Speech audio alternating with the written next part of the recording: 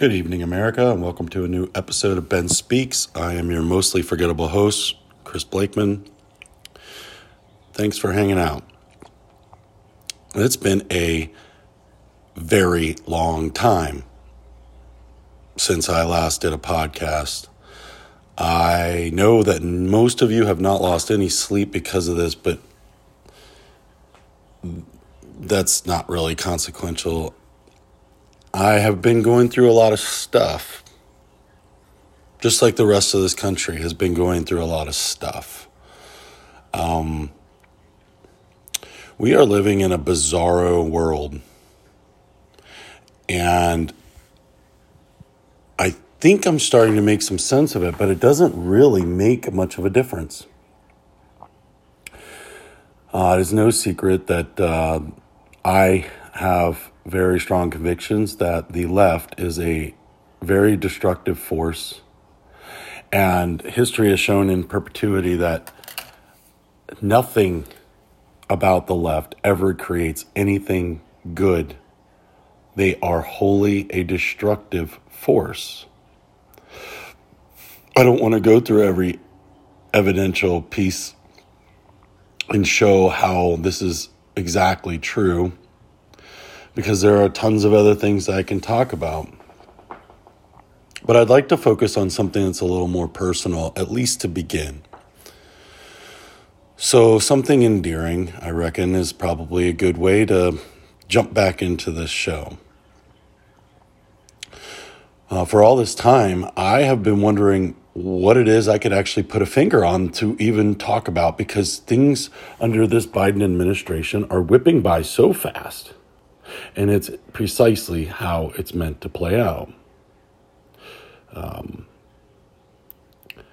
don't want to dally too long, but the Cloward and Piven strategy is alive and well in America.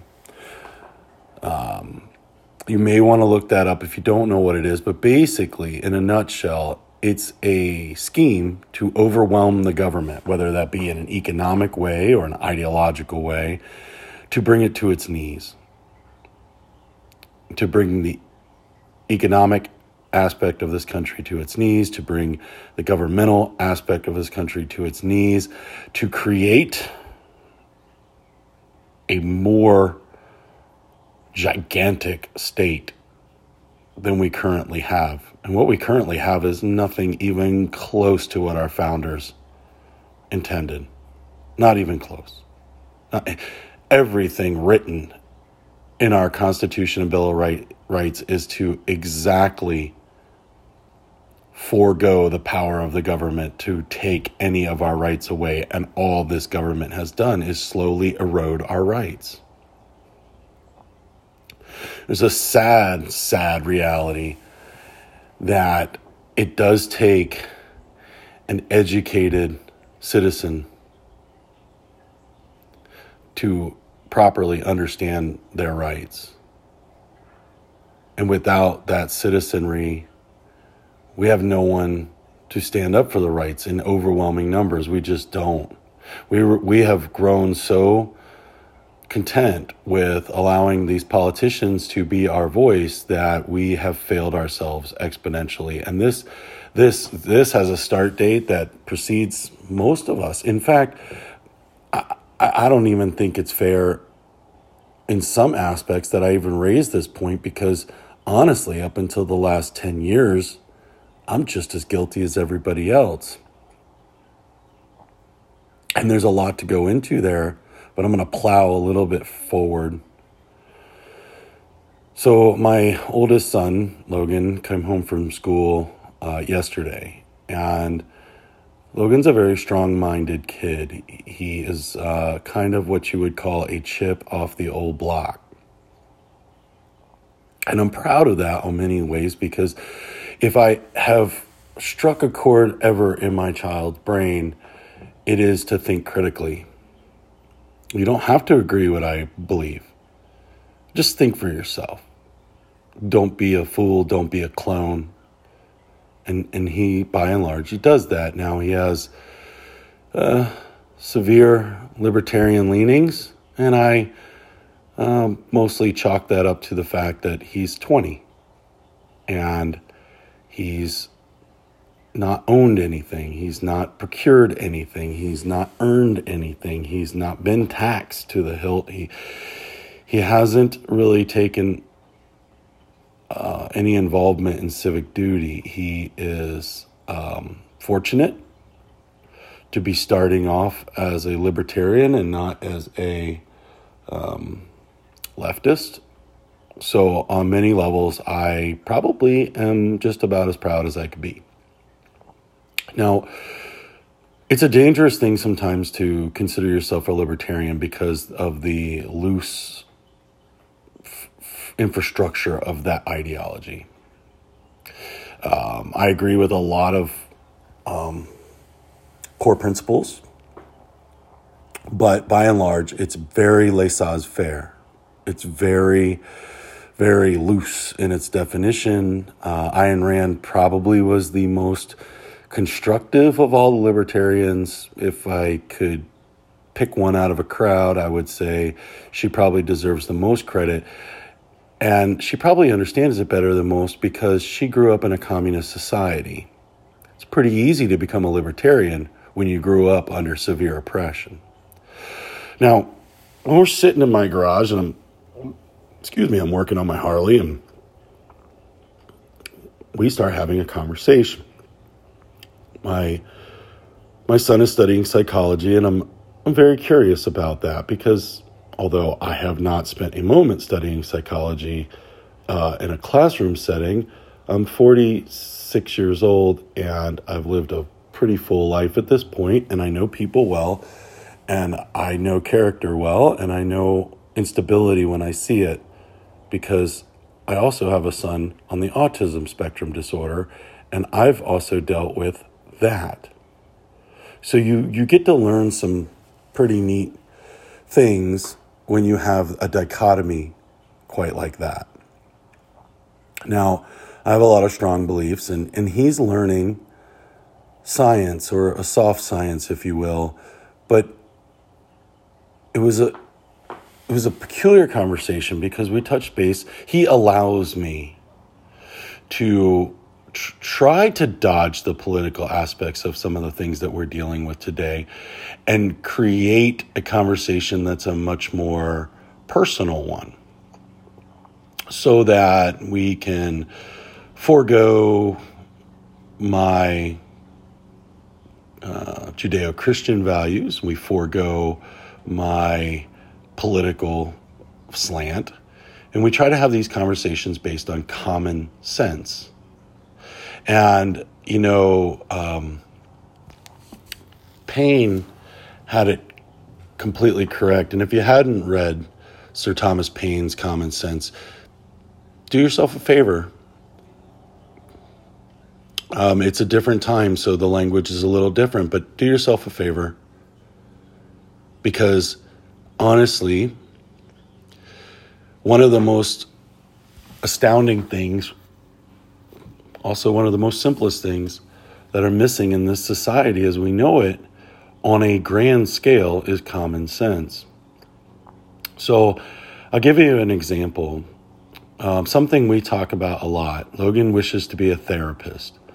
So in so doing, his goal in life is to help people mostly validate their existence so that they can help themselves, pull themselves out of their malaise or out of their depression or strengthen their esteem or whatever.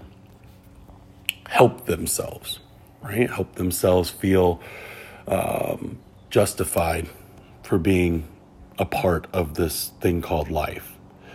And I commend that. I do. See, it's people like that who exercise the one thing that this country is really known for, and that's compassion. And compassion is something that America has outdone every country in, hands down, for an extremely long period of time. Compassion comes with a few caveats, though. So one of the things that I've noticed over the last 20 years is that the United States has come a long way. Actually, let's go even further, 40 years. The United States has come a long way in, say, gay rights, right? There was a time when there was a persecution, if you will. I'm not sure it was very radical. I just think it was a kind of a byproduct of a strong Christian value base amongst the majority of the country that created a vitriol for homosexuality. Now, is that abnormal? No, it's not actually. Go to any Muslim country, all right? You're going to find that even in our most contemptuous days, we are actually way more compassionate than most Muslim countries. And that's just tipping the iceberg there. Now, this country has come a very long way, and we are experiencing things in this country that go far, far beyond acceptance of homosexuality as human, right? I think most of us don't give a shit what Adam and Steve do, and we don't really care, what anyone does. What we really don't want is we don't want it in our face all the time. So Logan and I started talking, and I started posing some questions like, wouldn't you agree that if you base your entire existence on a thing, then you're kind of missing the bus on existing? So most specifically, I would say if you base your entire existence on being a transsexual, don't you kind of miss out on the other human characters that make you worthwhile in a society? And I'm glad I stumped my son. Because when you follow a flight path or logic like that, it's easy to rope in a lot of other similar labels. Like if your most important quality is that you're black,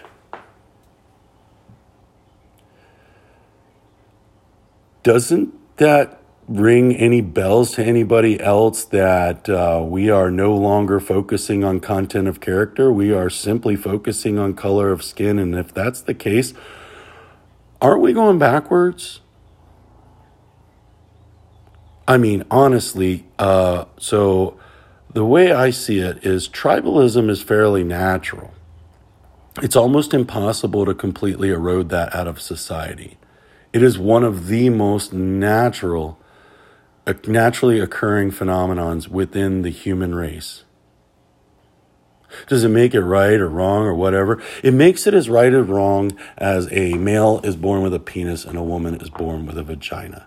You can speculate and you can argue all you want about how wrong or right that is, but that's basically how it boils down with tribalism, whether it's wrong or right. Is it good or bad? Well, there's some good and there's some bad that come with it.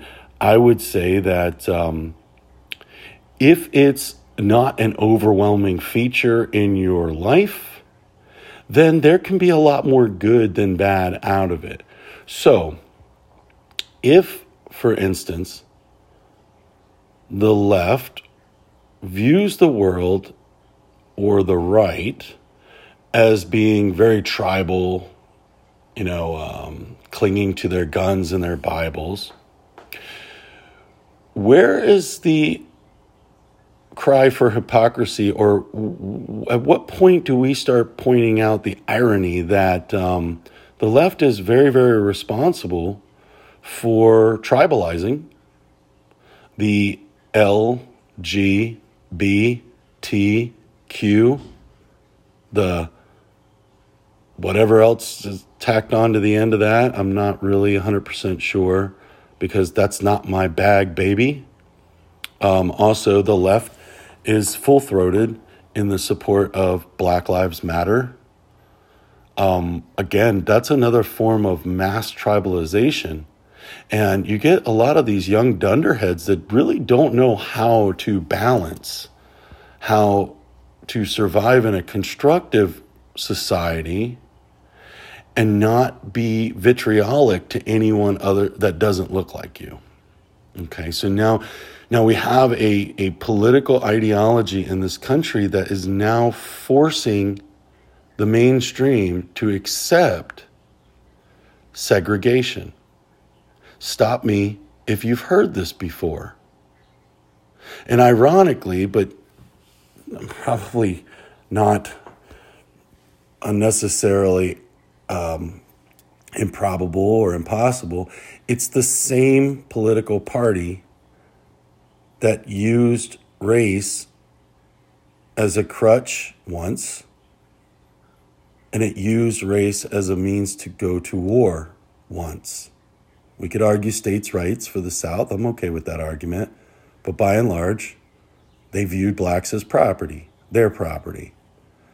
So they don't really get it. The history seems to be lost on these people who continue to do the same things over and over again. And it's crazy because honestly, they're playing two sides against the middle, and no matter how many tribal groups that they get, it still doesn't equal the majority of the country. Now, like it or not, statistics bear out that blacks are 13% of the country. Not 100% of blacks are leftists. In fact, historically speaking, most of them weren't to begin with. There was a big shakeup, thanks Lyndon B. Johnson. But then as time goes on, people are waking up. There's other forms of media to be gotten to, and they can get the truth. The Democrat Party, the left, who are taken it hostage, are now playing the same games as the Great Society was once. And no matter how hard they push this button, no matter how big of a hammer they try to smash this square peg into a round hole, ultimately, it doesn't equal the same amount of people that actually make up this country. We're talking about a very small group of people. Very small. Transsexuals make up 1/100th of the population. Gays don't even make up, 5%. Maybe they do. I'm not gay. I don't hate gays. But at the same time, because I'm heterosexual, I have a very heterosexual outlook on things. And 90+% of the people I meet are not gay. So, again, what we're seeing here is it's like a shell game. And the only reason why it seems so big, so overwhelmingly big, is because of media dominance. What is the end game? Is it to force compassion?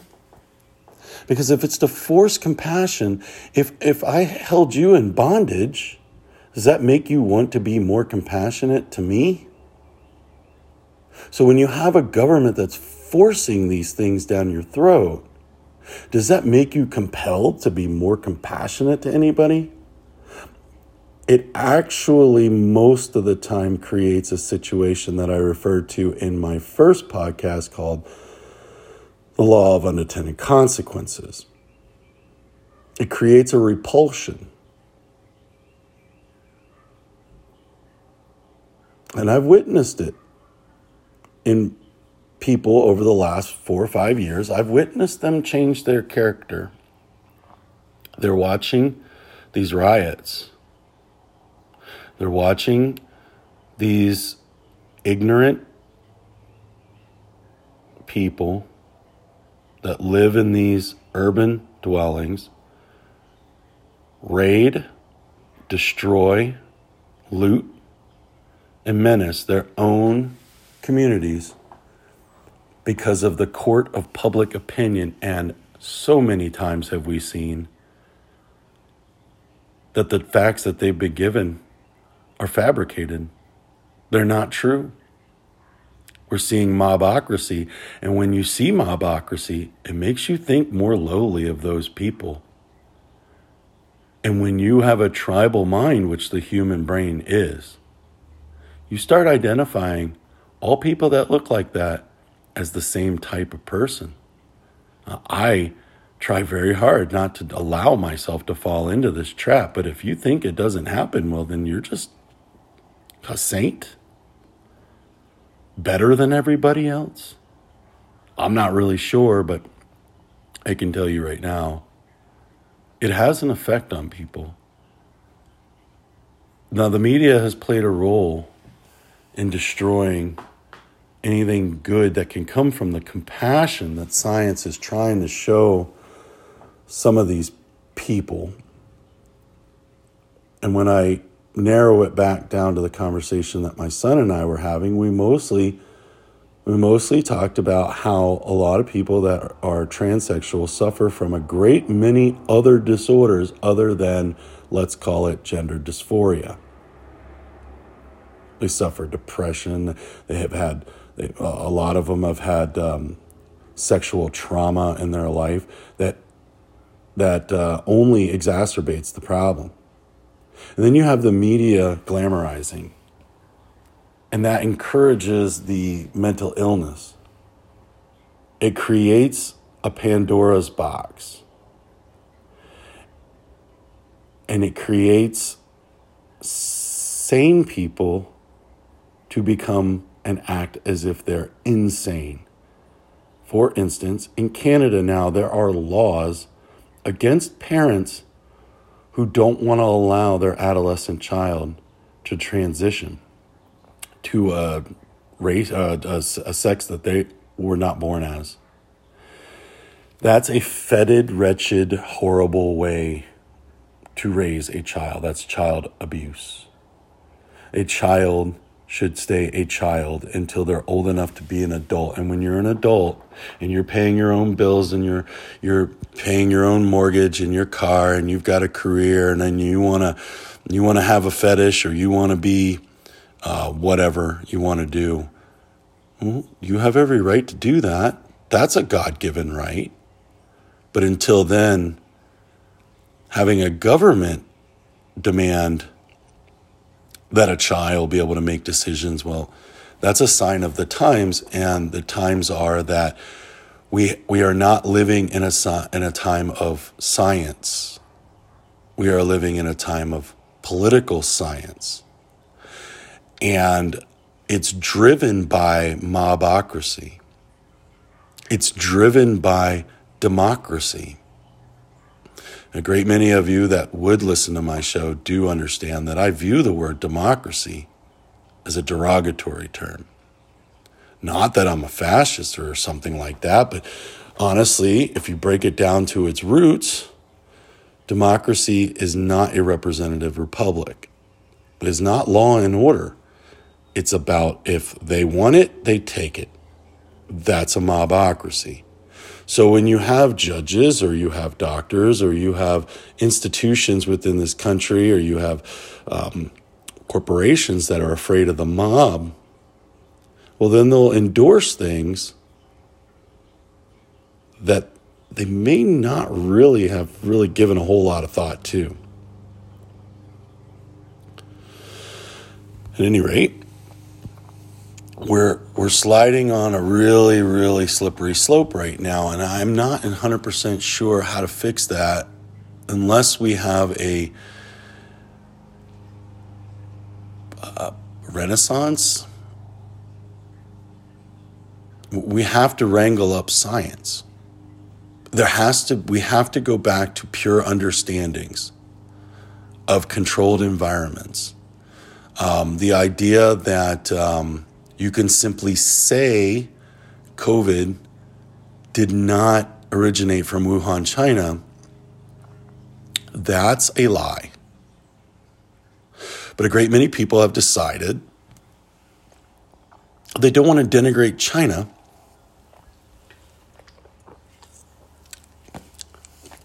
so they denigrate somebody else, like Europe. How fucking stupid is that? Do you know Lyme disease came from Connecticut? There's a town in Connecticut called Lyme. It's where the first case of Lyme disease was. Are we going to change the name of that because we don't want to disparage people from Lyme, Connecticut? No, we call it Lyme's disease because it's from Lyme, Connecticut. When we start losing a grasp on words matter. When we start losing the grasp on words mattering, we start to live in a bizarro world. I'll give you another example. Recently, the very suspect, John Kerry, came out and said that no matter what we do for climate change, we'll still never get enough carbon out of the atmosphere. Carbon is plant food. We want to take it a step further? We are a carbon-based life form.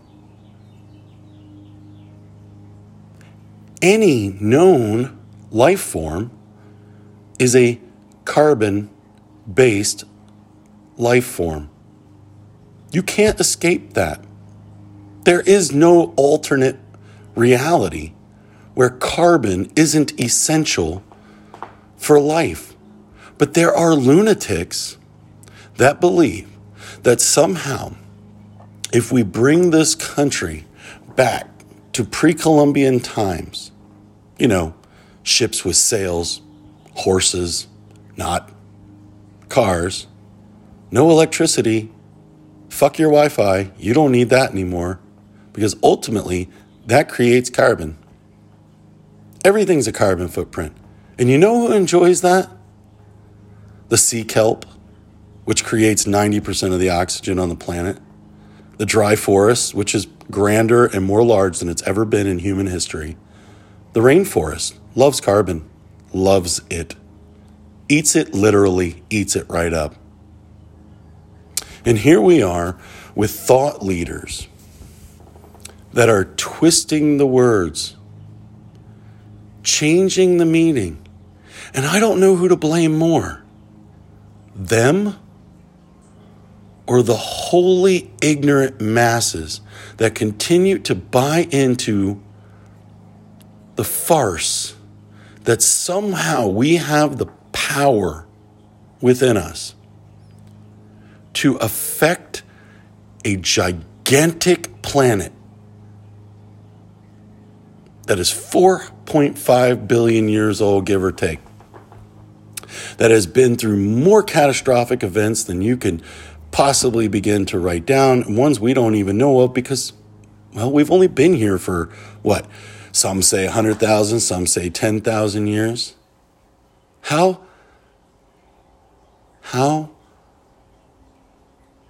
embarrassing is this? How can we ever allow this kind of fuckery to exist? This is such propaganda. And we have so many people in this country who are so woefully uneducated that they believe whatever they see on the headlines of USSR Today or the New York Slimes or the Washington Compost. They don't care to look these things up. And this is one of the reasons why I haven't been able to have a drink with you guys and have a talk, because it's overwhelming. First off, we know that we have some serious voter integrity laws in this country, and all of them have been ignored this last go around. That pretty much put a bullet in me. I had to get over that because I still don't believe that the man that's in office earned that. And everything that the former administration had done to move this country forward, and it was great until COVID, has been washed out. Everything's getting more expensive. Inflation is on its way when you keep spending trillions upon trillions upon trillions upon trillions of dollars.